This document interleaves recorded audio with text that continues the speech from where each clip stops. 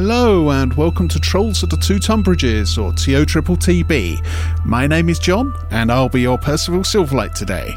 Thank you for joining us once again with your earphones of fun and your podcast player of choice. We truly do appreciate it. Join us on all of the social media channels on TOTTB Podcast. Say hello, wave a hand, send us a picture of your left foot. Please don't do that. It's weird. Onwards to adventure!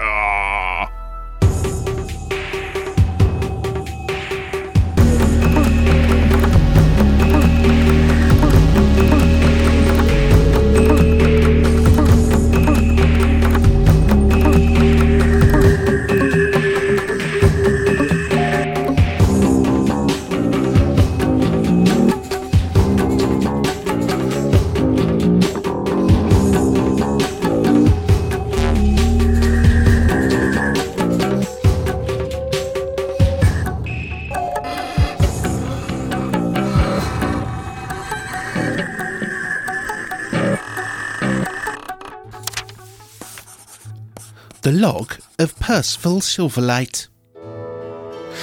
Our current quest is to discover the truth regarding the dino races and the alleged cheating therein.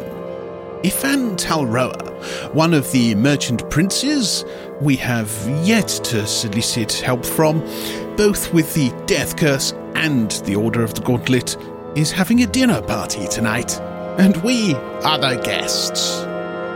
There are two potential issues, though. Problem the first.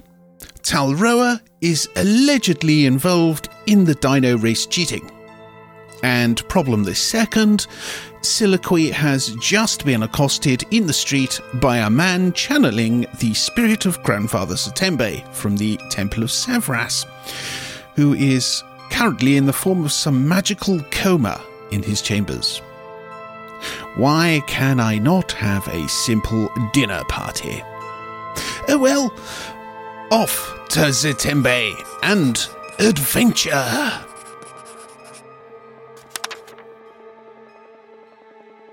I'm just going to turn to the others in general and go, Grandfather Satembe, and run. Oh, you're gonna run. Oh, okay. Oh, yep. Right. Okay. So you're gonna run to the Temple of Severas. Up to the Temple of Severas. Okay. Seeing Zibby hurtle off like that, are the rest of you going to follow at full pace? Yes. Or? Yeah.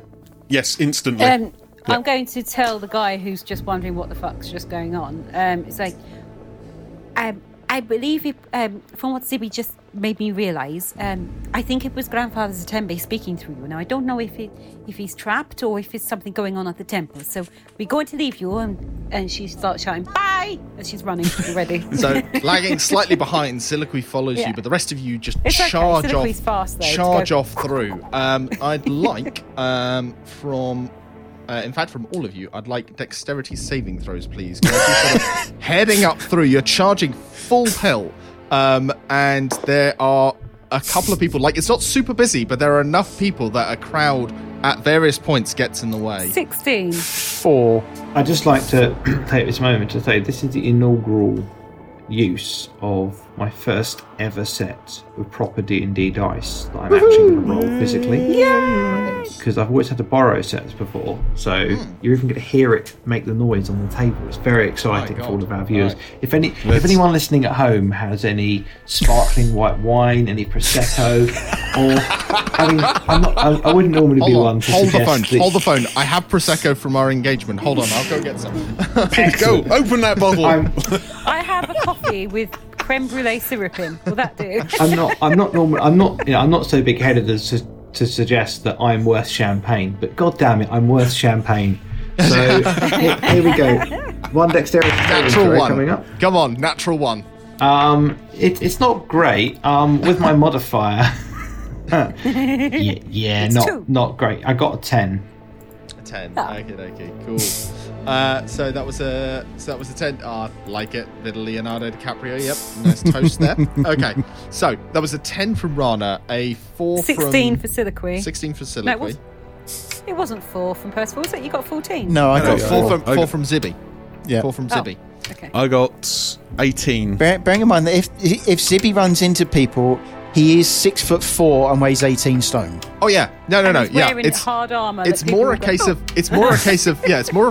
you're bowling people out of the way. Like in this instance, you are the Triceratops. Oh yeah, I don't care. But but you go plowing on through them. Rana, you're much the same. You kind of you plow on through, barely stopping. It slows you down enough that Siliqui, who's dodging through people and probably yelling out the odd "sorry, pardon us," as she goes, actually manages to catch you up. And Percival, you similarly, you are like a leaf on the wind, just like swirling in between these people. And even though you're running in Zibby's way, that does kind of make it better. But there's the occasional flailing limb as Zibby goes past. It's kind of, I imagine it very like parkour kind of Assassin's Creed. Have you not got any pluses for your dexterity? Yes, I got 18. Oh, 18. Full anime run. Your head's forward, your hands are extended at 45 degrees, trailing behind you like you have no bones. Naruto run. Yeah, see, whereas Siliqui has got a Mission Impossible run instead, but the elbows are up, the hands are up. I think as you round the hill and you make your way up to the Temple of Severas, you find that the place is closed for the day, but not completely closed. The doors are still open as there are still people sort of milling about. There's a few people. Notably, however, as you make your way up, Gary is not there to greet you. This is the first time that he's not been at the door. But you guys, you run up there. Gary, you know your way to the infirmary. So it makes little to no difference. You make your way straight over there, and there's the one or two acolytes that are maybe making their way out, sort of stop and go, "Oh Jesus," or rather, "Uptown." Sorry. As you go past, you burst into the infirmary and you look around and you see Grandfather Zatembe is lying over there in the same bed that he's been in. What do you do? Siliqui runs over to him and grabs his hand. Okay, as you make your way over to him and you kneel down beside him, you see he's still lying there, still sort of shivering, slightly feverish, kind of like still looking around and muttering to himself once in a while, but otherwise he still seems exactly the same as when you've last been to see him. Siliqui says to him, "Grandfather, we're here. I got your message. Now, is there anybody about at all in the infirmary, like, I don't know, a nursey type person or anything?" At the moment there isn't, but you can hear voices out in the hallway that suggest somebody is being alerted to the fact that somebody's just run straight into the infirmary. So you can gather that somebody will probably be there in a bit, or perhaps is within calling distance if you want to shout for somebody. Percival, can you go and ask if anything's changed with Grandfather? Yes, no problem. So Thank I quickly pop my head out of the door and see if there's anybody kind of legging it towards us, because as you just indicated, there might be somebody at least behind us. There is in fact somebody coming out in sort of a much more casual. I don't know how a toga can be casual, but a more casual toga than say the normal. It's Casual Toga Tuesday. It is, yes. Hawaiian print. Yeah. It's a slightly higher cut. It's opened a bit more at the neck. It's got his favourite band print on it. It's an A-line toga. It's got his favourite bard from the pub. The hair's down. It's not the hair's not like tied up or anything. Yeah, no. There is someone coming over who's sort of like looking to you, just kind of like, what are you doing here? Excuse me, can you? Hello. Is it a man or a woman? Sorry, it is a woman. Hello, I'm Siliqui. You're not there, Siliqui. You're trying to help Grandfather Zatembe.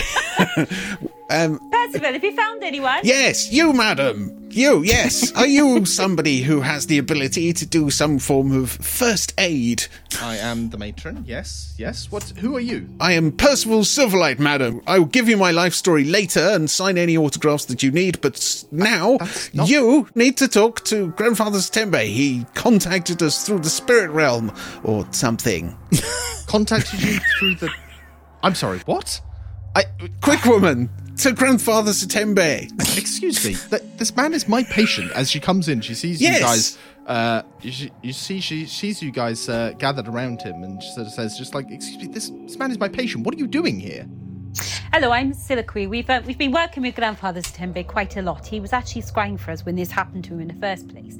I have just been personally contacted through one of your acolytes. Contacted through one of your acolytes? The man is unconscious. He has been unconscious for the past couple of days. Yes, and he can scry, and he has powers beyond comprehension. Does Grandfather Satembe? You don't know where you work. Zibby stands up, he's full 6'4", looks at this woman and goes, he has sight beyond sight. Make sure nothing happens to him. I have been doing precisely that, sir.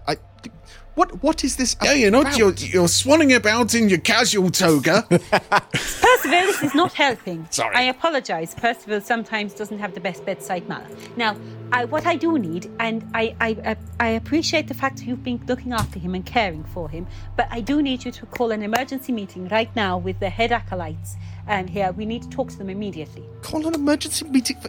Now. Okay, roll me a persuasion, please. And you can make it with advantage because the other two are very clearly helping you. Ooh. Okay. Ooh, both of them are actually quite nice. So 18 and persuasion it was, wasn't it? So 20. Dirty 20. Dirty 20, okay. The matron sort of she looks as if she's going to argue, but with the four of you all looking fairly firmly at her, she just sort of says, Go and get Steve.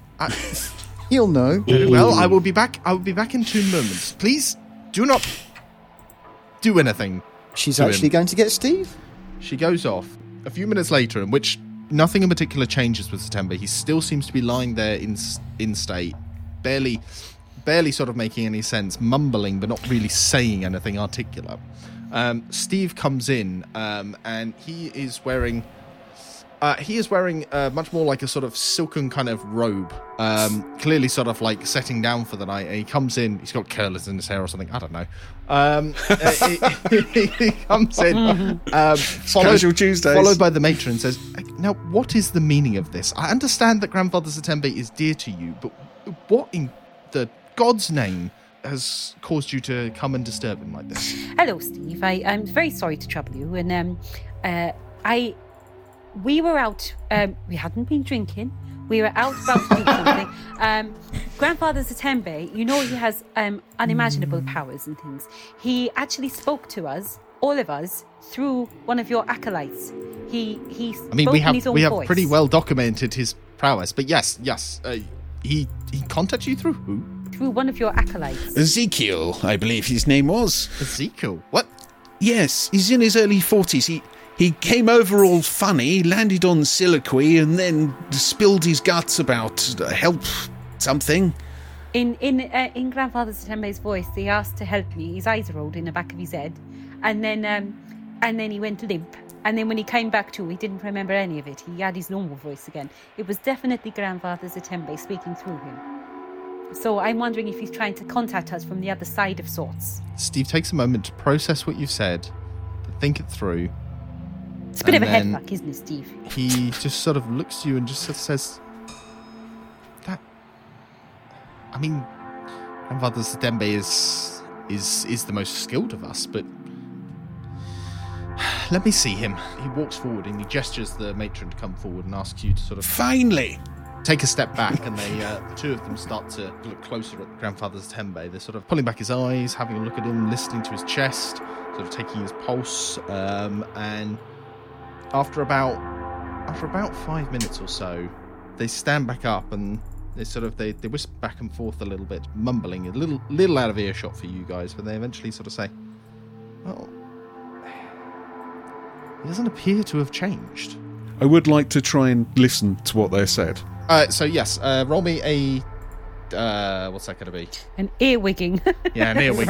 That's technically a perception Investigation? Perception, Perception, I think. Yeah, that's perception roll, sort of mixed with sleight of hand, but let's say perception because that's Sleight of ears. that's more sleight of ears. Yes. Perception. Yep, 3. First of all, as far as you're concerned, what they said was, "Have you checked his weasel?" Well, I'm not entirely sure if anything's changed with that. It's just kind of like, yeah. I mean, it looks different, Weasel. but yes, yeah. That's as far as Percival is aware. That's what they said. So He said something about weasels. I don't know what they're talking about. They do look to you openly and say, we can't find anything changed with him, at least not since we last looked at him. And the matron says, no, I made an examination of him early this morning. I can understand that, but what if, when he saw the thing with red eyes and it all went wrong and he ended up this way, I'm wondering whether some weird way, like a curse or something, has been put on him, and his soul and his personality, all of that, is trapped somewhere else, and he's speaking through other people to get help, like he's trapped somewhere. It's certainly possible. It would fit the majority of his symptoms that is some sort of curse, but can I ask somebody please to go and knock up for Wakanga? Knock up Wakanga. You want somebody to knock up Wakanga? No. Knock for Wakanga. He deals primarily with things like magic and stuff. I think it'd be important for him to be here right now too, being that he's been working so much with Grandfather Tembe. I think he would like to know. He was here earlier today, but we can, if you really want him, you can either, if you want to go get him yourself. I think she really wants him. Soliloquy, she doesn't want to leave Grandfather's Tembe at the moment, being that it was the guy fell on her and spoke to her. So as much as, it'd be easy for her to quickly go and knock on Wakanga's door and probably... To be honest with you, I don't really know if there's anything we can really do. Apparently there's been no change. Right, I tell you what, I've probably got more of a rapport with Wakanga. Let me go and grab him, just because I think it's important that he has been trying all different things to counteract types of curses or spells. It might be worth it. The fact that Grandfather Tembe has gone out of his way to say help him. No, I'm that's concerned absolutely that true. if we don't do something now, it might be too late. No, so, absolutely. I'm completely happy. He's just over the way. What we can do I know is... where his house is, thank you. And do you? Of course. We've Right. been there many a time. We all do. Yes. So we can go knock for him on the way over to Ifan's. I think Ifan's going to have to wait, frankly. As much as we promised the Kene, blah, blah, blah, we helped you. Grandfather's a Tembe, we have more of an attachment to. The only reason he's in this state in the first place is because he was trying to help us. And I think he should be our priority right now. To be honest with you, Soliloquy, I don't see that there's been any change. He's obviously quite talented and intelligent people who are looking after him here. But why would he have made contact with us if he doesn't need help? Regardless of the physical changes, I think it could be something more. If you wouldn't mind staying here a minute, Percival, and try not to piss off the nurse anymore, please. Let me go and grab Wakanga, and I'll be right back. Very well. Is everybody okay with that? I don't know what use I'm really going to be here, but I guess so. Yes, I was going to ask if I could make a medicine check. Of course you can. Yeah, by all means, make a medicine check. I have +5 on medicine. Of course. So you can even go so far as to make it with advantage, because technically you can do it sort of as they're... Well, that's a 19 for the first so one. They're sort of helping you with it. Ooh, nice. Is that 19 natural or dirty 19? With 30. And then 11 for the second one, so 19 in total. 19 in total. Okay. So you have a good look at the over the body, and you with your background, you do have a fair history of helping to sew people back up and to check for all the sort of vital signs. But even with that role, your conclusion is the same as theirs. Nothing has changed between when you last saw Grandfather Tembe and now. This particular phenomenon that you've witnessed is very peculiar, and as I say, you were the one that put it together. You knew that it was Grandfather Tembe's voice, but as far as you can tell, nothing has changed for him physically. Spiritually, it's a lot harder to tell. It's not very much you can do with a medicine check to work that out, I'm afraid. There isn't really anything I can cast apart to try and help him. Apart from lesser restoration, I don't think that's going to do anything. What we need is something like scrying or messaging, something where you can talk just into the mind, isn't it, almost? But we haven't got anything. Not at the moment, Anyway, Soliloquy, you make your way out, and as you're making your way across to Wakanga's, you are vaguely aware of somebody going, "Oh, Soliloquy," and you turn and you see Volo is sort of standing beside another villa, sort of waving towards you as he sees you. But I assume you kind of don't divert to go and talk to him. You just go No, straight I to just shout at Wakanga's. him and say, "Follow, I'm really sorry, there's an emergency. We will be there, but we might be a little bit late, but not very much. It is an emergency. I will explain all when we see you in a As you're moment." travelling across, you hear him just kind of go, "Oh, okay." It's kind of like it's fading into the background as you head across. Lovely to see you, by the way, Follow.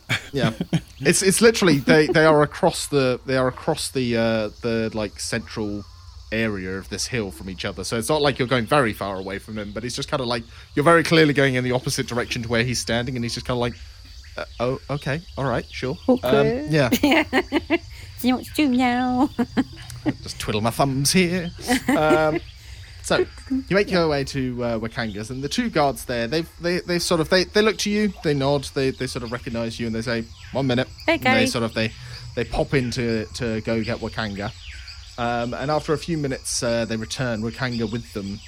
Wakanga sort of a little bit tired. He might have been taking a nap of some kind. And he sort of comes back, sort of rubbing his head, and just goes, "My dear Soliloquy, this is an unexpected pleasure."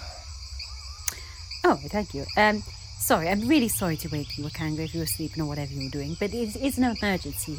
Grandfather Zatembe made contact with us. He woke up. No, his body hasn't changed, but he spoke through somebody else, one of the acolytes. Lead on. And he Thank just you. sort of gestures to the temple of Sevras and starts following you. And he says, "You were saying he was speaking through one of his acolytes?" Yes, we were on our way to Ifan's for dinner. Long story, I'll explain that later. But basically, some random man fell on me from behind, grabbed me, and then when I turned around, his eyes rolled back in his head, and he started speaking with Grandfather Zatembe's voice, saying, "Help me." Started speaking with his voice. Yeah, it was like Grandfather Zatembe spoke through him. His eyes were rolling back in his head, and he said, "Help me," in a very, very weak voice, but distinctively Grandfather Zatembe's. And then the man collapsed on the floor and then came back to, and he doesn't remember any of it. It was like Grandfather Zatembe took over him to speak to me. I've been to the temple, and they said nothing's changed with his vitals or his body, but I don't think he would have reached out to make contact for nothing. I'm concerned that in some way he's been cursed and he's trapped. Being that you work so well with things like magics and your own unique skills, I thought you would be the best person to speak to about it. You did the right thing by coming to me, Soliloquy. Let's see what the grandfather can tell us then. He makes his way into the infirmary, and the rest of you, as you're sort of stood there, you're just kind of like, just sort of waiting for Soliloquy to get back.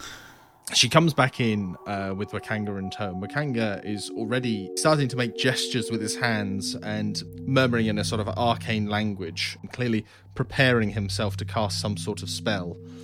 As he moves into the room, he sort of finishes muttering, and you see this little flourish, this sort of glow of light in front of him that sort of seeps into his eyes, and then he starts sort of looking over Wakanga, raises his hand starts to glow, and he starts to sort of pass it over Grandfather Zatembe, looking over him. As he's sort of working, both Steve and the matrons step back, as obviously they do, sort of half bows towards the merchant prince as he comes in and starts to work. Can I work out what it is that he's doing? Roll me an Arcana check. Dun dun dun dun dun dun dun Is your dun. Arcana any good? +4.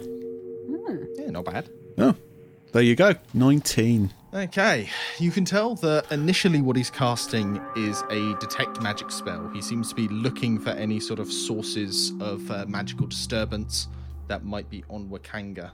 Percival, as you're sort of looking at him, can I also ask you to make me a perception check, please? This is where it all goes wrong. Oh, yeah. Every perception check. Yep. Yep, 3. All right. Oh, I love it when the dice roll to character. Okay. Okay then. You take note of the spells that he's casting. I'm more interested in that. Otherwise, yeah, you're just looking at how he's going through it, what sort of arcane symbols he was drawing in the air in front of him, and trying to pick up on some of the words that he was saying. And you catch enough, as I say, to learn that this is a way of detecting magic. Soliloquy, though, Yep. You are perhaps the only one who noticed that as you are watching this. The rest of you are kind of watching Wakanga do his work, but you notice as Wakanga is sort of going over the body, he pauses at one moment, puts his hands down, and he looks up about the room, and if he looks towards you, and then glances towards your side, specifically towards one of your hips, sort of narrows his eyes slightly, and then looks back up, sort of shaking his head slightly. And then he says, well, nothing appears to be amiss with Zitembe in terms of a magical effect. He seems still to be just in the throes of an unconscious state. No magical impacts or effects have been cast or enchanted around him as far as I can tell. But from what you've told me, it is possible that Zitembe's mind, or perhaps even his spirit, has been in some way separated from his body. And perhaps through whatever medium he currently finds himself in, he's found a way to push through. I've heard talk of some people developing this ability when they've been cursed in such a way. The most often way that this manifests is through people that they know, especially people that they've had a emotional connection to. It helps to ground them back into the waking world again. So if it was an acolyte of Severas, that in many ways that makes sense. The sentiment of what he said is worrying. You know, this whole help me, that infers that in some way Grandfather Zitembe is in trouble. At the very least, he seems to be possibly suffering. Siliqui, you said that she noticed Wakanga looking at her hip momentarily.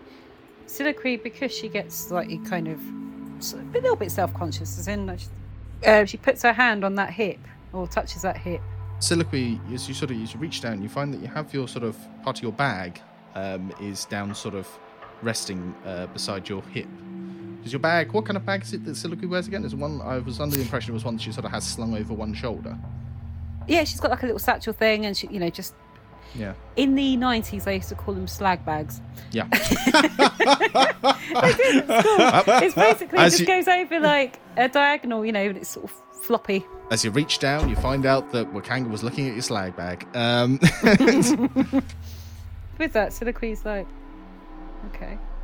She opens her bag and looks in her bag, and basically just puts her hand in her bag. Okay.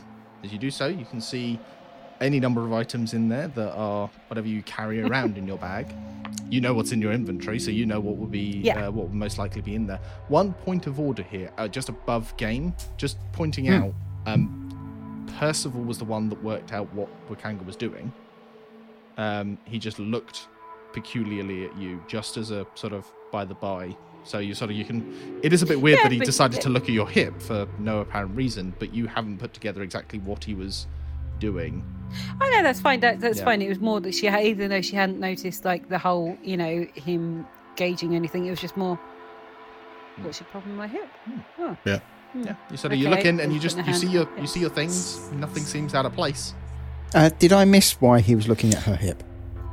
No, there wasn't really an explanation for why he was doing it. But between information that I have and Siliqui has, there's a little bit of metagaming. You might be able to work it out. Yeah, so I don't know if you heard. I told John, because he was working out what Wakanga was doing. He was doing basically a detect magic. And there's a magic thing in her. Yeah, okay. We think. Metagame. I'm not going to do anything with that information. It's just. I've just realised that's also the wrong spelling of bear, isn't it? So that is the wrong spelling of bear. Yes. I glanced at it and I was like phonetically that's right. I mean, I was sitting there, I was just like, no, that has a far more sexually aggressive message. Yeah, it was like nice elbow, bro. But I think I've actually upset myself. I'm terribly sorry. I didn't know you had children, Wakanga. Why do you want me to get them naked? God. Okay. It's a bit weird.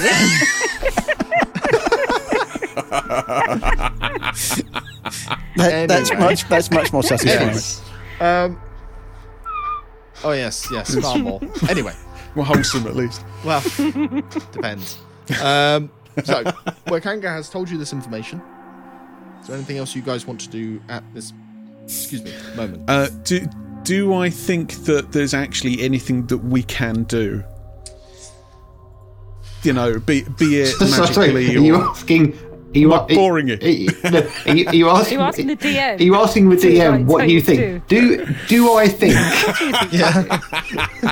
No, what I mean is Okay. what I mean Can you is tell us literally what we should do? no, it's not. Tell me how to solve this, DM. Give me Okay. all of the answers. No, I literally just mean, is there anything that I could do to help? With the arcane roll that you had earlier, Percival. Yes. And with what Wakanga's saying about Zatembe being possibly cursed and that this is some sort of magical impact, magically induced coma. What you would know is that you would need a healing spell of probably significant power. One in particular that comes to mind is Remove Curse. Yeah. That is literally a spell, the whole purpose of which is to remove the accursed condition from somebody or something. However, as far as you were aware, no one you've encountered so far has that kind of magic.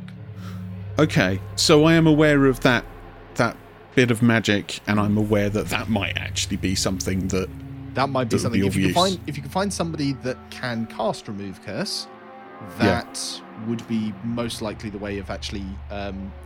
Cool. Because I myself, I'm aware of that. I just wanted to know if Percival would know something like that. We'll say that. Without Arcana, plus the fact of what Wakanga is saying, and kind of sort of between you could probably like exchange some notes there, even, and just be like, so this is kind of the deal. And the problem is, Wakanga doesn't have the power to effect that kind of change, and as far as he knows, What about nobody else in Portney and Zaro does. There are. So, Zibby, maybe have you got any experience with removing curses, or maybe Rana? I don't know. Rana shakes his head. Not until I get to level 5. I noticed you didn't ask me, Percival, but you're quite right. I mean, you don't tend to be a very magic-y kind of person, Soliloquy. But yes, You're quite right. Yes, it's just pointing it out. That's all. I mean, you But kind of. I mean, she's not wrong. You know, but I certainly didn't want to offend you. Anyway, I mean, Zibby, so level 5, okay. So what is that? 1 month, 2 months? Current rate is possibly 2027. I mean, Wow. you're not wrong. There's a shed load of XP coming up there. Yeah. I'm actually just looking myself, just trying to work out. I thought I had looked through and worked out who had it, but the person I was thinking of doesn't actually have it. So, who actually could? Don't worry, this is DM stuff I'm doing in the background. You guys discuss amongst yourselves that's what all you're good. going to do next. Soliloquy, can Soliloquy speak to Wakanga while Percival's speaking to Zibby? Of course you can. Yes. Yeah. So, Wakanga, I mean, are you going to stay with him a while, or do you think that we should wait here? I mean, obviously, I'm concerned that he does need help, and he found us to say so, and I'm a little bit reluctant to go away, but I don't know what to do. I mean, what do you think, Wakanga?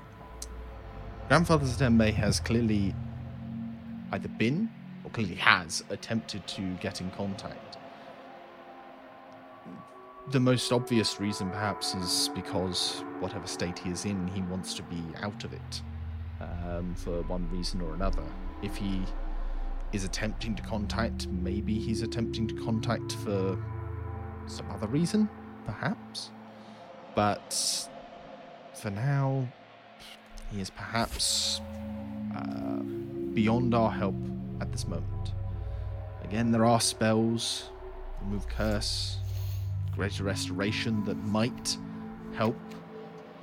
They can remove curses, but as none of you or myself or anyone here at the Temple of Severas has that kind of power, we must simply keep looking for what answers we can find.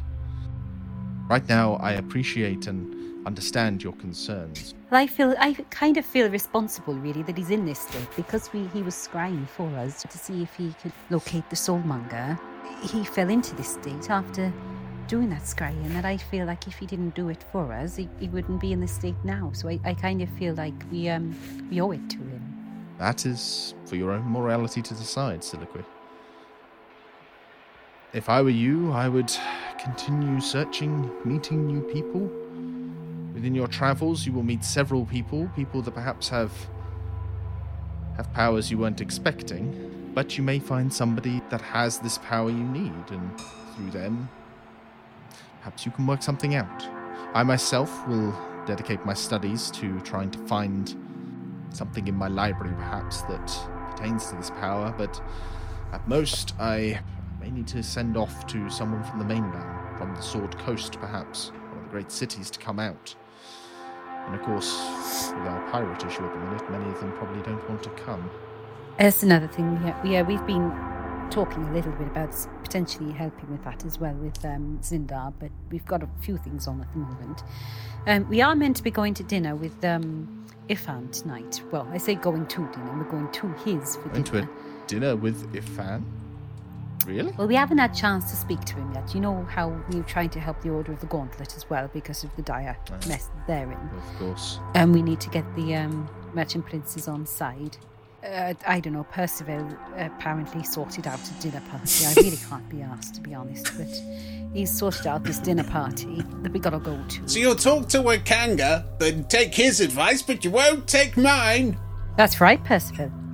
Anyway, as I was saying, what I might do, if you I might pop by. Are you going to bed early, or are you going to be up for a while? He sort of he grins slightly knowingly and says, "My dear, I can stay up if you'd like." Don't get the wrong idea. I was merely meaning. After we spoke to Ifan, I might like to come and talk to you about what our situation is with the Merchant Princes and stuff, because we got the dino racing tomorrow, but the next day we've got the big meeting with all the Merchant Princes, and Siliqui, we'll be late. Come on. So I just imagine sort of Siliqui going, "Oh, are you going to go to bed early? And not for me. I'm just looking for a friend." And Wakanga. The other thing is to be honest, I'm going to be so done there really after a couple of hours. To be honest, I'll talk to the guy and everything and see what we can do. But after a couple of hours or so, could you potentially send Gary and pretend it's something important that I need to go to and to rescue me in, like, say, 2.5 hours? Come on, Siliqui, you missed my grand entrance. That sounds marvellous to me. I don't mind what excuse he makes, just any excuse if he just says something just to get me out. I shall invent a reason. That'd be wonderful, Wakanga. Zippy pipes up and goes, Tinemy needs me as well, and I'll just go to the pub. I assumed I was kind of having a bit more of a... Oh, I suppose if it was in front of people. He does look to the rest of you and says, just kind of like, I mean, if any of you wish to come yeah, Percival's already done knocking at the door going, "Hello, everybody, I'm here. Nice to meet you again." With that, you finish up. You head on out. Wakanga has said, yes, he will send somebody to, quote unquote, save you from Ifan. But yes, you head on over, and Volo is no longer outside. And as you approach the villa that you have been indicated to, a pair of guards stand to attention and say, "All right, and who are you?" Percival Silverlight, Chaos Siliqui, Rana Cree, and our dear friend, the Reverend Zibby here. because nobody can remember my full name. Right, and Hello. Well, he didn't say my full name either, Zibby. Zibignu. And you can see one of the guards holding his shield just sort of leans his shield forward and looks at the back of it and just goes, Silverlight. His list. You might have us down under the Fisherman's Friends. I might just be there under Siliqui or Siliqui Nalo. Come on, we haven't got all day. That checks out. All Or right. Defenders of the Throat or... He's just said Stonefall. yes. He's just said yes. Yes, you are on the list. No funny business. Okay. No funny business, mind you. We'll keep our eyes on you. Oh, think you'll find, my good man. None of us are funny. He's not lying, I tell you about that. As they step aside, they bow you into Ifan's villa. As you enter the complex and see the villa, you are struck once again, in much the same way you've been struck by some of the other villas you've visited, that there's quite similar in build to Wakanga's villa, or even Jessamyn's. However, the way that Ifan has decorated it is how it sort of changes. Whereas Wakanga had tons of books and had sort of like across Yikawaz across the wall. And Jessamine had sort of snake motifs absolutely everywhere. Ifan's is mostly decorated with lavish silks. There is the occasional sort of skull of a dinosaur decorating one wall, and on sort of little plinths and plaques in the hallway, there are a few odd bits and pieces here and there, sort of bits of pottery and stonework, and here and there are some weapons, but they look much older, much more ancient. Does he have any taxidermy about? He doesn't have any specific taxidermy, Okay. although occasionally here and there you see sort of like a kind of leather upholstery kind of thing. So sort of some of the tables and some of the plinths have got this sort of leather lining that you are pretty certain comes from various dinosaurs. What's also interesting is that swooping back and forth, first one or two maybe catch you by surprise, but there's just several of them in brightly jeweled colours. Flying snakes just sort of swoop through these hallways and about. And actually, most of them are just free flying. Like, they appear to be flying from place to place. And you see, hung on the walls, there are one or two almost like birdcage kind of things. But none of them closed. All of them are just sort of flying back and forth, and just sort of a couple come down and take a closer look at you. And it's kind of interesting because they never stop. They don't sort of hover in front of you. They just sort of glide slowly around you, just sort of with their sort of slit eyes staring at you, and then flitter up to the ceiling again. Snakes. Why did it have to be snakes? Don't they remind you of, if you've got a balloon, like one of the long balloons, and you blow it up and then you let go and it flies all over the Not place? entirely Don't sure they remind balloons you of exist those? in Faerun. Just going to put that out there. Of the What things, rubber, a very maybe. unfun world. of the strange things that magic can produce, I'm not entirely sure anyone's quite got to the point of balloons, but Yeah. I suppose technically speaking, there's no reason there wouldn't be balloons, but Yeah, you think like soles of shoes and things wouldn't be rubber, they'd be leather. You can't really make a leather balloon. you are led by a servant of some kind through Ifan's halls, and eventually you come to a lounge, and you are greeted by Volo, who looks to you, is very, very, very happily sort of waves. It's like, hello, my friends. Ifan, please, these are the fisherman's friends. And he leads you in, and Ifan is sat at the head of this table, sort of looks towards you. Noticeably, he doesn't get up, but he raises his hand and smiles in greeting at all of you, even you, Zibby. The incident at the dino pens, as far as you can tell from his face, might never have happened. Now, Ifan is quite an old man. He's got this sort of white sort of, not exactly raggedy, but it's not very well-groomed beard around his chin. Has this sort of flat cap hat on his head with a little tassel coming off one side, and is dressed in these kind of rich red and green robes that have this kind of geometric patterning that again match the kind of patterns you've seen drawn around the Enzaro. On his fingers you see one or two gold rings as he waves towards you, and he gestures you and says, come in, join us. We're just in the middle of our main course. I'm afraid you've missed the starters of scrambled dino eggs, but we have the main course ready for you. And he sort of clicks to the servant to have them bring you some food as you sit down. Does he provide something vegetarian for Soliloquy? Noticeably no. As the food comes through, all of it is various ribs and steaks, and only the slightest amount of like lettuce or salad is provided. Soliloquy just starts picking bits of salad to put on her plate instead. Rana seizes the largest piece of meat that he can physically manhandle in front of him. Zibby tells him to and get then off. And then starts to eat it with a level of focus that is both unsettling, impressive, and genuinely frightening to anyone watching. Bearing in mind, Rana has wild shaped twice significantly earlier in the day and hasn't eaten And run for, away with an axe beak and as he's well. run away And he with ran a away with an corpse that he axe couldn't beak, eat. And Yeah. Rana is so hungry at this point that anyone that distracts him is probably going to get a nice shard to the face. Ifan's smile, sort of, as he's watching this, it becomes slightly more fixed as he's watching this. Just kind of like, yes, okay. And just goes back to what he was doing. So Percival approaches, and with his flurrying-ish flourish, he's going to kind of give a little half bow and a little flick of the hand, and he says, "My dear Ifan Talra, I'm absolutely delighted to meet you. I am Percival Silverlight, and these are my compatriots." Pleasure to meet you, Master Silverlight. And he puts his hand forward to shake yours.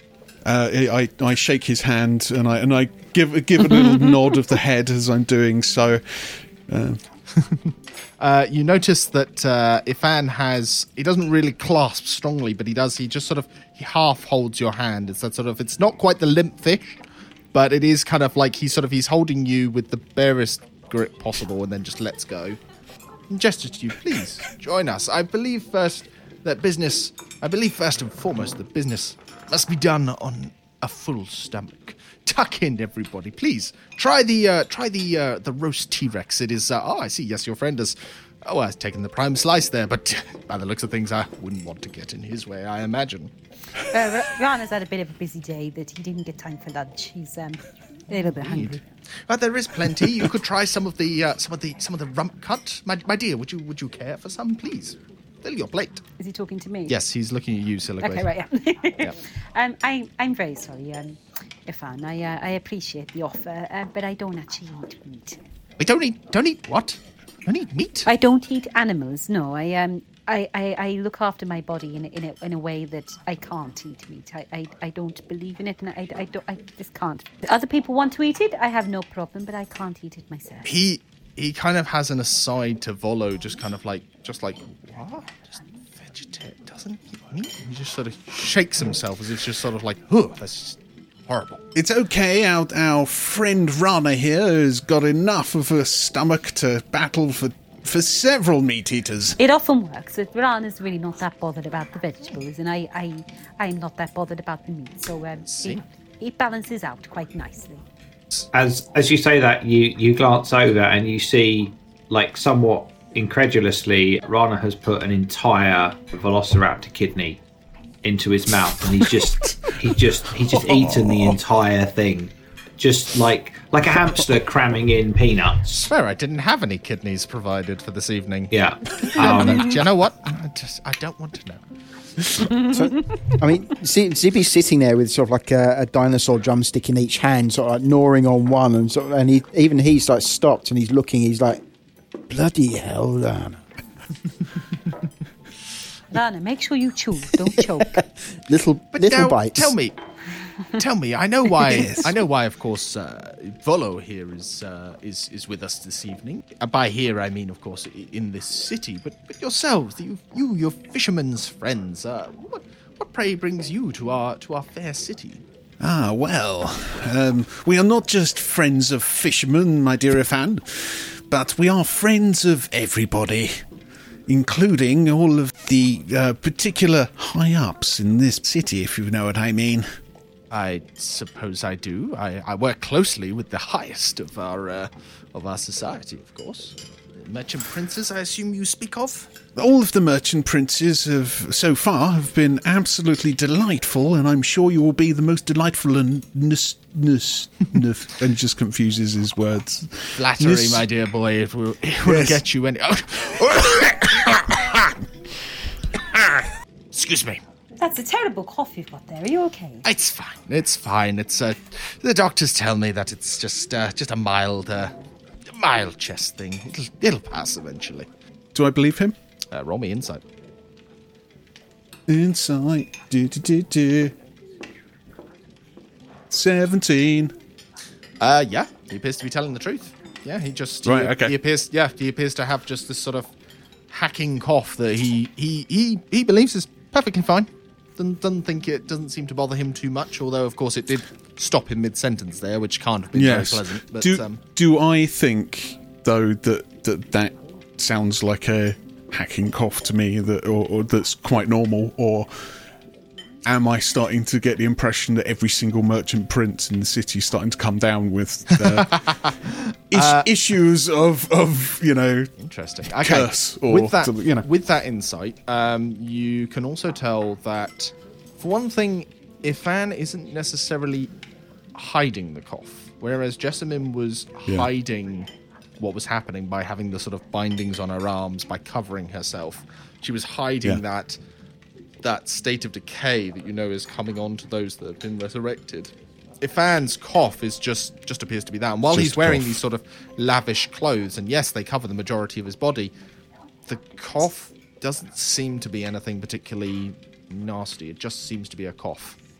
You get you do get the impression that just an old man cough. Yeah, it's just an old man cough, basically. It doesn't seem suspicious from that. Does he smell like tobacco, like he's a smoker?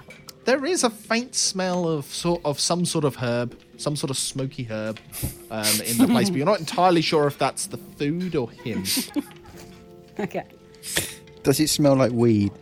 Harry's eyes slightly bloodshot. No, it does not smell like weed. No. Is what I can. Are you sure it's not coming from Rana, being how much he's eaten? Okay. But yes, Ifan sort of just says, "Tell me, what you say you're mingling with the highest of society here. What exactly is your business then? In short terms, of course. We'll discuss true business once we've finished. Of course. Well, Percival, are you lost for words for once? No. I just think there's a little bit of delay on my yeah, I think there's just my delay. brain. Speaking and speaking voice. Yeah. It's just, I mean, other than the delay in my brain, yes. No, I think that essentially we are here to look for a certain artifact, or possibly a person even, who is possibly better known as the Death Curse. The Death Curse? Yes. You mean this horrible plague that's been sweeping the land? Hey, that's the one. Oh. Yes. And you believe it's here in Cholt? Oh, we're almost positive. Very much so. If you are certain. Whereabouts in Cholt? Hopefully not here, I hope. Well, that's the rub.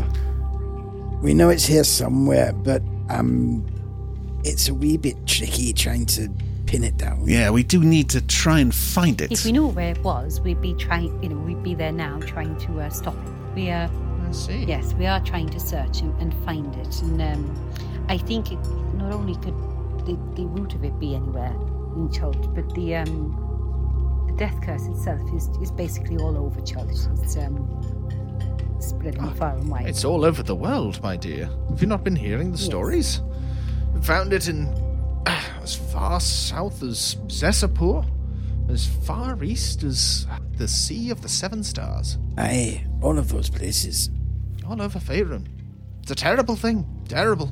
And a good thing if you're trying to stop it. It goes all the way north to the 10 towns, all the way. It's just awful. We might be coming to visit all of you to see if you can give us any assistance as well. So have a wee think about what you might be able to do there. That's quite easy, my good sir. I, of course, can provide you with dinosaurs. For a price, of course. I'm no charity. We're not asking for charity, but a wee bit off the top might be nice. Although saying that, while we're on the subject of charity, have you heard of the Order of the Gauntlet? Order of the Gauntlet? Yes. I've heard of their fool's errand into the jungle. I have also heard, as a matter of fact, that we are apparently entertaining one of their patrons. Who was that? Oh, silly man by the name of Dashhound, I think. Oh, Lyric. I forget his name. Yes. Oh, Daxon, yeah, he's a lovely chap. Yeah. Well, the thing is as much as from what you said about the Order, you think it might be a silly job, they are putting their lives at risk for everybody here to help prevent the undead coming into Port Nyanzaru. They are fighting tooth and nail to try and take out as many of the undead as possible to make it a safer place. Also, I mean, the man knows all of this already because he's an intelligent man. Of course I am, yes. But out of the goodness of their hearts, they're doing this. They are getting no payment. That's all well and good, Soliloquy, but how would this benefit our good friend Ifan here? Just the point I was going to make myself. I see you were a man of business, Mr. Silverlight. Indeed. Now, I think my friend here, Soliloquy... The way I see it, this order went out into the jungle. Who asked them to? No one did. The undead were there. We have our city walls protecting us. Port Nianzaro needs no help from the Order of the Gauntlet, and yet they went out there themselves, and This is not the time. Not the time. We are eating now. Let us talk of something perhaps a little more frivolous. Fun? Yes. Your name, for example, the Fisherman's Friends. Yes. I've been interested how you came up with such a peculiar, exotic name. Well, back in our I don't know where this man's accent's going, by the way. It's all. Hey, I'm loving it. Back in on a Sword Coast, is a particular type of lozenge which is able to help people's throats. And as we are the heroes of the throat, we kind of figured it might work. We might be stupid, but there is a connection. But we know our brand. We're just trying to be on brand.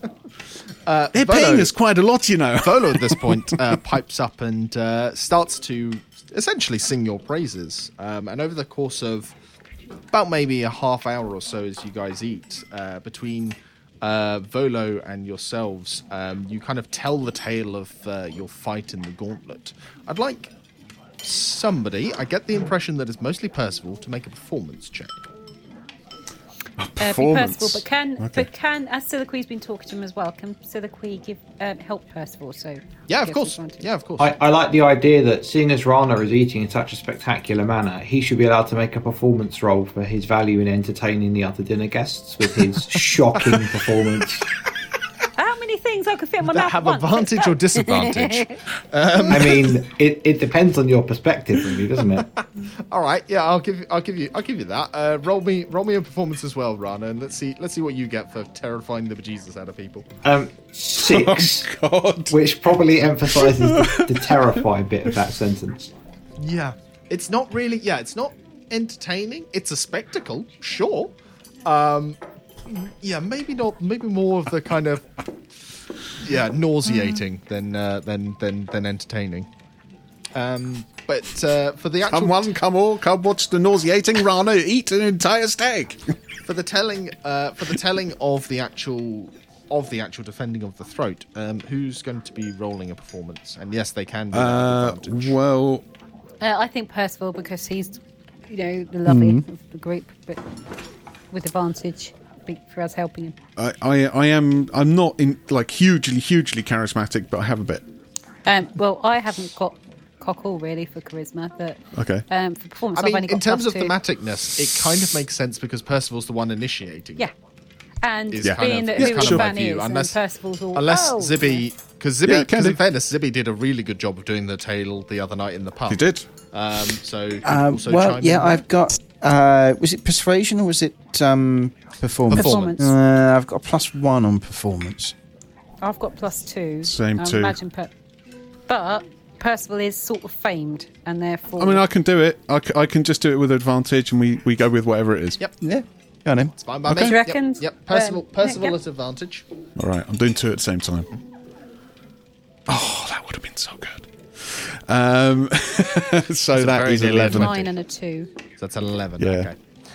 All right then. So you tell the tale, and with both Zibby and Soliloquy, rather not so much. But you also have Verlo helping you. You tell the tale of the defense of the throat, and you get the impression from Ifan that he's listening. He doesn't seem as enthralled as, say, Akene was, whereas Akene was kind of intensely interested in, you know, what you guys were doing, and that seemed to be even more just being in tune with her own interests. Ifan is kind of, he's listening, and you can tell he's basically saying mm-hmm and yeah at the moments when you pause, out of a reaction, out of a sort of like reflex, not a genuine reaction. He's just sort of he's listening, taking it in, but he's, you know, he's making polite acknowledgements of what you're saying rather than being enthusiastic about it. Yes. Okay. Dinner starts to sort of wind down. The food starts to Rana finally gets to the end of his, you know, mountain of meat that he's been eating through, and is still looking around for more, I kind of assume. But dinner starts to sort of wind down. The sort of the food is taken away again. Siliqui, you over the course of the meal, Ifan has constantly been trying to say, sort of like trying to almost like, even though you guys are a little way away, he's been sort of trying to waft some of the smell of the meat to you, trying to tell you just like, please eat up, eat whatever you like. And you've been refraining, trying to go for salads, but you've realised that the only salads that are there are really, they're at best, they're sort of wilted sort of barbecue salads that have been brought as a last minute thing. It's really, there's nothing substantial there in terms of a vegetarian meal. And in fact, even when they sort of bring out these sort of basically baked potatoes, even they are kind of, they're stuffed with like mince and stuff like that. Which means you have to kind of like scoop that out before you can actually have the potato. And Ifan is kind of there, just kind of like, he seems not necessarily offended by the fact that you're not eating the meat, but he definitely is sort of like, what is wrong with you, woman? He clearly just has no tolerance for vegetarianism or veganism, it seems. That's very clear over the course of the meal. However, as you wind down now, you sort of, wine is brought out, and Ifan himself is sort of drinking. It seems to be sort of the kind of Tej, the kind of beer of Portney and Zara, rather than true wine. But wine is brought out for those that want it. And talk starts to move around to the initial reason that Volo was there. Volo starts up his pitch, basically, of selling to Ifan his book, Volo's Guide to Monsters. I'm amazed that Ifan doesn't have it already. Well, that's the thing. Initially, Ifan's point is very direct, much like he was with you, saying being direct to sort of say, you know, the Order went out there, you know, he clearly doesn't think the Order was doing a very good job. In the same sense here, he's kind of like, I already know everything I need, so I don't personally need your book. But Volo seems to be sort of going for no, but you can provide the book. You can be the source of this book being provided to your citizens, or even to your handlers or to your catchers that go out into the lands. And Fan in turn seems to be questioning Volo now, and seems to be sort of looking towards more what actually is Volo's experience with dinosaurs. And as Volo's sort of talking, you realise that he seems to be sort of, you're not entirely sure he has a lot of experience with dinosaurs, and it seems like Ifan maybe possibly picking up on that. Is there anything in particular that you guys want to do at this point as the talk is revolving around this? Because at the minute, if it's mostly between Ifan and Volo, but you guys can sort of chime in here. Who's sitting closest to Ifan on the same side as the grass? Volo is the one actually sat to his right-hand side, which is where he sort of puts his glass the most often. On the left-hand side, I mean, it's up to you guys. You sort of have two seats either side of Ifan, and then one seat across from him on a sort of a rectangular table. So you guys can choose, can decide where you think you will sit. Who's going to try and slip him I will. You will? You will. Yeah. Okay, so you should be sitting nearer to him. So you would sort of be sat on maybe his left-hand side as you guys came in. So Volo's on his right, you're on his left. I don't know who else would be next to them. I'm going to sit next to Volo, so I'm going to sit on the opposite side. Okay. So Zibi and Rana, are you guys going to be... Do you guys particularly care about which way round you are, or are you not fussed? No, I don't think Rana's fussed. No? I think Rana is going... Rana is Rana it's smeared with grease and bloated but happy. So Rana will just take the path of least resistance at this stage. As the drinks are brought out, a waiter comes over to you with a sort of a small platter of very warm, wet towels, and just sort of proffers them to you. Okay. Rana takes the towel, sniffs it, and then he scrubs it all over his face. Smells slightly lemony. Yeah, he sort of nibbles it slightly. Nothing, obviously. Then sort of he pulls the face. He scrubs it over his face, but then he conspicuously rubs it over the back of his neck as well, as though he's almost giving himself like a bit of a flannel wash. And he rubs it over the back of his neck and stuff, and over his hands. And then it's almost like it's almost congealed. I mean, he just sort of he hands it back to the waiter, without really paying much attention. Okay. Conspicuously, they don't seem to offer it to the rest of you, and that seems to be a comment on the fact that the rest of you are fairly well groomed still. Yes, okay.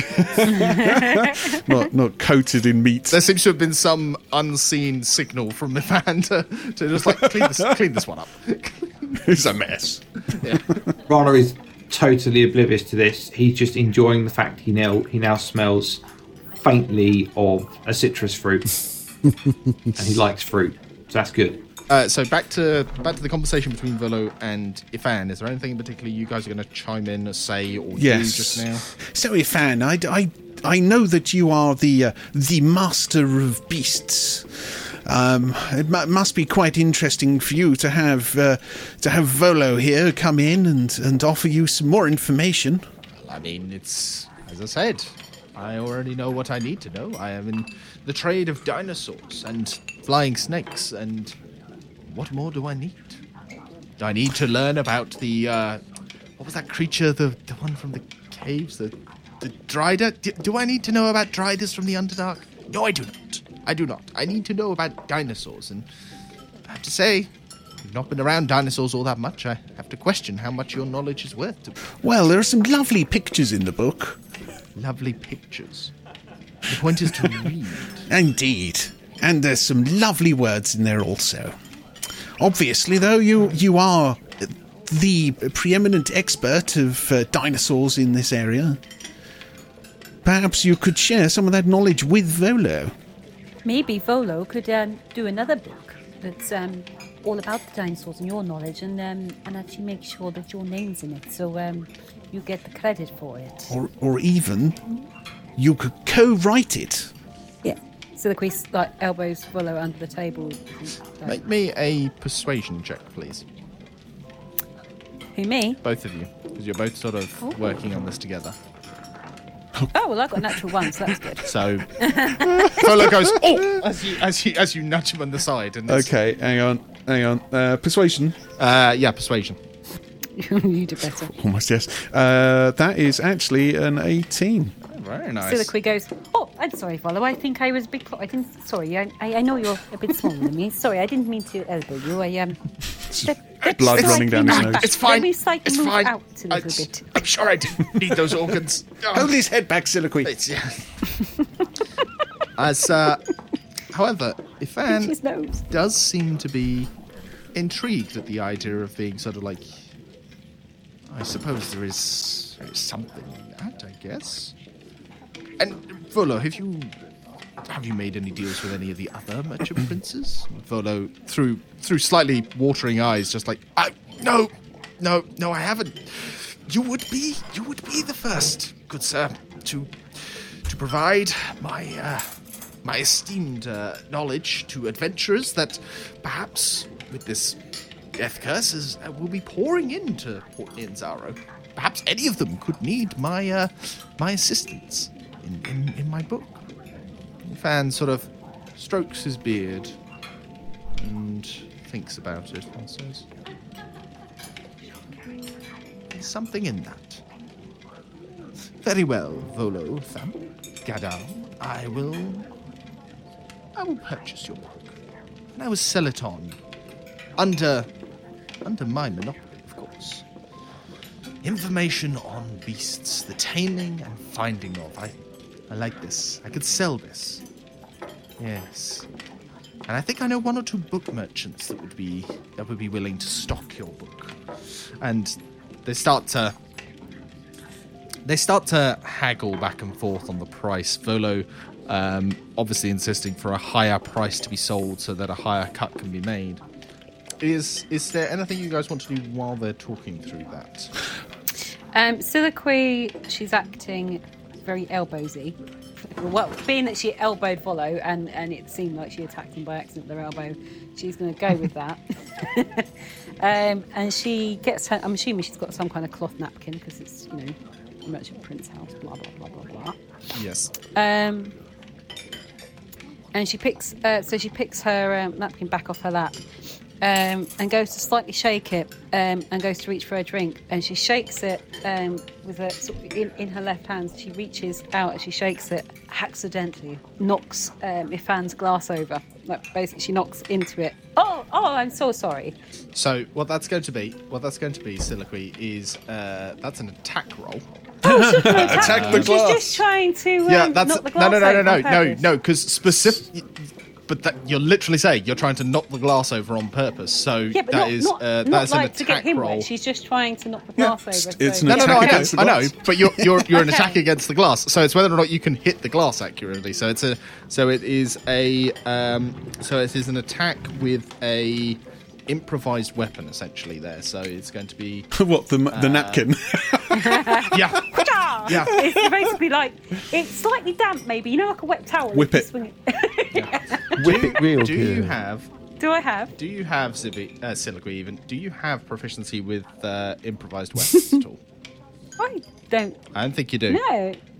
Would it No. say under? Would it just be weapons and then? It'd be Where would just it be? under weapons under your proficiency on your in- D&D page. In that respect, then, could she just No. use the napkin as a kind of cover and flick it with her hand, because she's proficient with her hands? Well, yeah, I've hit it with my hand. Basically, she's. Well, that's the thing. Yeah, if you want to waving just the punch it with your hand, Yeah. you can do that. But you said you're using your napkin to sort of flick it, like no, a sort of I'm flicking twist out. it and flick. No, Is that not? I'm flicking out the napkin like I'm shaking it out. But I hit the. I'm Distraction. hitting the. As in like, I'm just getting rid of the crumbs or whatever onto her plate. But she's hitting the but glass with her again, hand. you're using essentially an improvised weapon to hit an object to knock it over. No, she's it is an trying improvised. to knock the glass over with her hand while flicking, while shaking out the. If you imagine holding a napkin and you're sort of shaking, and then you accidentally hit something with your hand while doing it. I think you're stalling. Roll me a d20 and add your dexterity. That's what my plan was. That's why I said she punched it to start with. Right, D20. 19. Wow. Okay, that's to be honest, that's the you see. Whole didn't lot of even need arguing. all that hullabaloo. Didn't need that hullabaloo. Regardless of what you're using, you hit the damn thing. Oh, I'm so sorry. Let me get that for you. And she picks the glass up and purposely puts it the other side of him, and starts using her napkin to wipe up any spillage. So she moves it more towards her. So, as that happens, Ifan is definitely he in the middle of it. He throws up his hands and is like, "Oh, for God's sake, woman, pay attention to what you're doing." I'm very clumsy today. I don't know what's got into me today. I'm very sorry.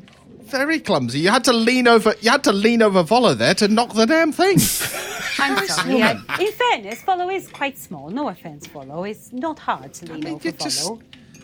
It's fine. It's fine. And he clicks to get a servant to come over, who comes with a pitcher of Tej, and he comes over and he picks it up. He does pick it up in his left hand where you've placed it, and he goes to have it poured, and he sets it back down as you're sort of leaning across. Yeah. So is he paying attention to this drink at the moment? Not right now. What I would say is if you want to try and slip something in just now, you can make it with advantage because he is. But if you wait too long, he won't be with advantage. But is the person still there as well? Like, who just poured the drink? They just stood right there. Well, I'm going to wait. I'm going to wait until they. Yeah. So the point of the stealth check is to cover all of that. Oh, okay. Regardless of when he makes it, regardless of where the person is standing, it will still be a sleight of hand check. Yeah. Right now, it will be made at advantage because you've made this distraction. Oh, So- it's But if he silly. waits too long, Yeah. No, advantage will be shot. I'm doing it right now. Yep, There fair enough. is no pussyfooting around with this. Okay. So All right. sleight of Yep. hand. Make a sleight of hand from you, Percival, and you can make it at advantage. Okay. Oh my God!